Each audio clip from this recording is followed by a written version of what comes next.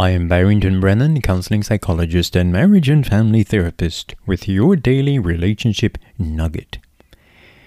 If you're listening to this program in any country around the world, I would really like to hear from you. I'd like to know where you are and how you're enjoying this program, whether you're listening on out of Belize, whether in the Virgin Islands, the Bahamas, or Cayman Islands, on Spotify, or other country around the world.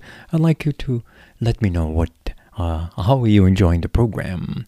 Email me with this address, info@soencouragement.org, or you can text me via WhatsApp. It's free at 242-477-4002. That's 242-477-4002, or you can even visit my website at www.soencouragement.org.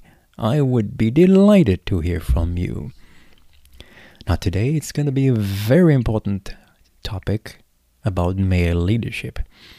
I got a question a long time ago from a gentleman. Here's the question. Dear sir, I think there is a male leadership crisis in the world today. What can we do to get more male leaders in our homes, communities, schools, and churches? Now I want you to listen carefully to my answer. Yes, sir, you are correct. There is clearly a male leadership crisis in our country. However, the problem is not the overwhelming presence of female leaders or leadership, but the diminishing force of male leaders.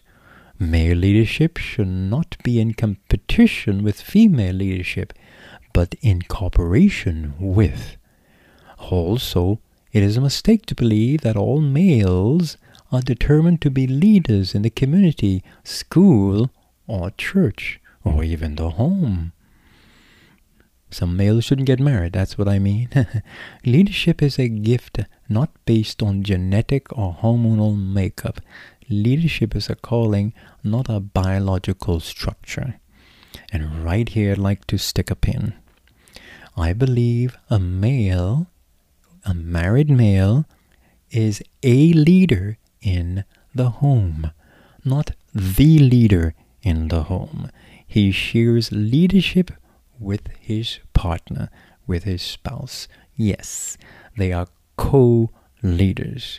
And unfortunately, we have lots of missing male leaders in homes, even when they physically live there, because they're not actually emotionally and sometimes not physically a part of the life of the family.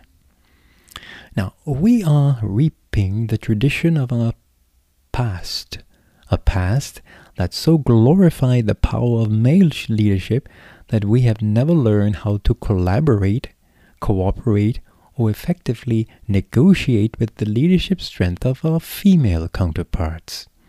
In fact, the male ego internally diffuses the recognition of any possible female gifts of leadership. What segment of our society has been mostly affected by this tradition and the lack of collaborative male-female leadership? It is the home. It is the home that rules the nations, not the man nor the woman, the home. What is most frightening is that as recent as maybe 20 years ago, the Southern Baptist Church felt the need to amend the essential statement of beliefs to include the declaration that a woman should submit herself graciously to her husband's leadership. According to their newly elected president at that time, 10 years ago, the amendment was a response to a time of growing crisis in the family. Wow!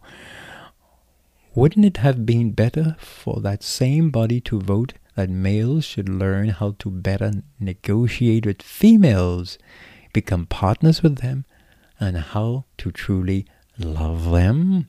Now remember, the question was, how could we get more male leadership in the home, the church, and the community? Well, I think one of the reasons is that men haven't learned how to cooperate with women to be their partners. You see, we need both. Men, if you want better societies with less violence, more productivity and growth, then we must be willing to sit at the bargaining table with our female counterparts and learn how to respect, appreciate, and value our differences, thus creating a unifying and stabilizing force that can stem the tide of family dysfunction. God designed it so that society, community, and the home cannot survive without male-female collaborative leadership. I want you to not forget that, listeners. It is my view, strongly believe, that God designed it so that society, the community, the church, and the home cannot survive without male-female collaborative leadership. During ancient Bible times, when a man got married, he was not allowed to go to war with the army for at least 1 year after the wedding ceremony. He was to remain home with his wife.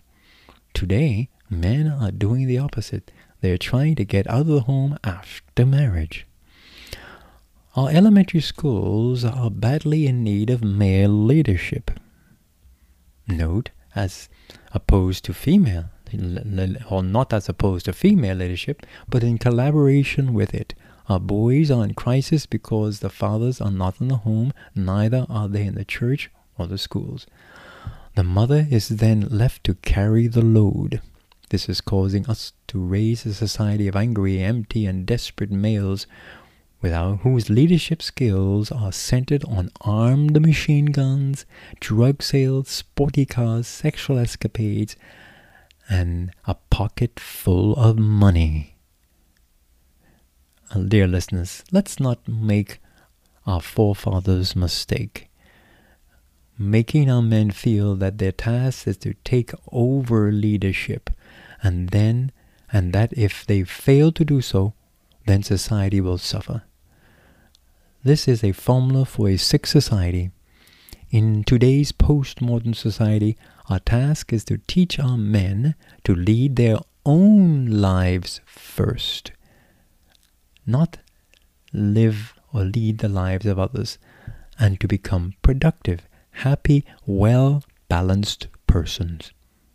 Another important task today is to teach our men to collaborate with female leaders, thus creating what I call the male-female collaborative leadership force. Yes, the male-female collaborative leadership force.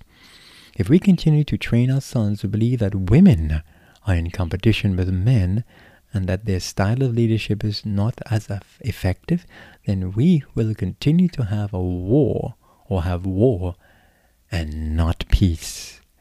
And history has not been written well, or at least the surface part of it. But when you study history, some of the greatest war leaders and monarchs or kingdoms have been led by women. Yes, Elizabeth the Great were one of them. Women. And they led men. They were respected and honored. We want to end the male crisis. It will end when males start to collaborate with females, to form a male-female collaborative leadership force, and think of women or females as their partners and not their competitors. You have been listening to your daily relationship nugget. I am Barrington Brennan, keeping a smile on your heart.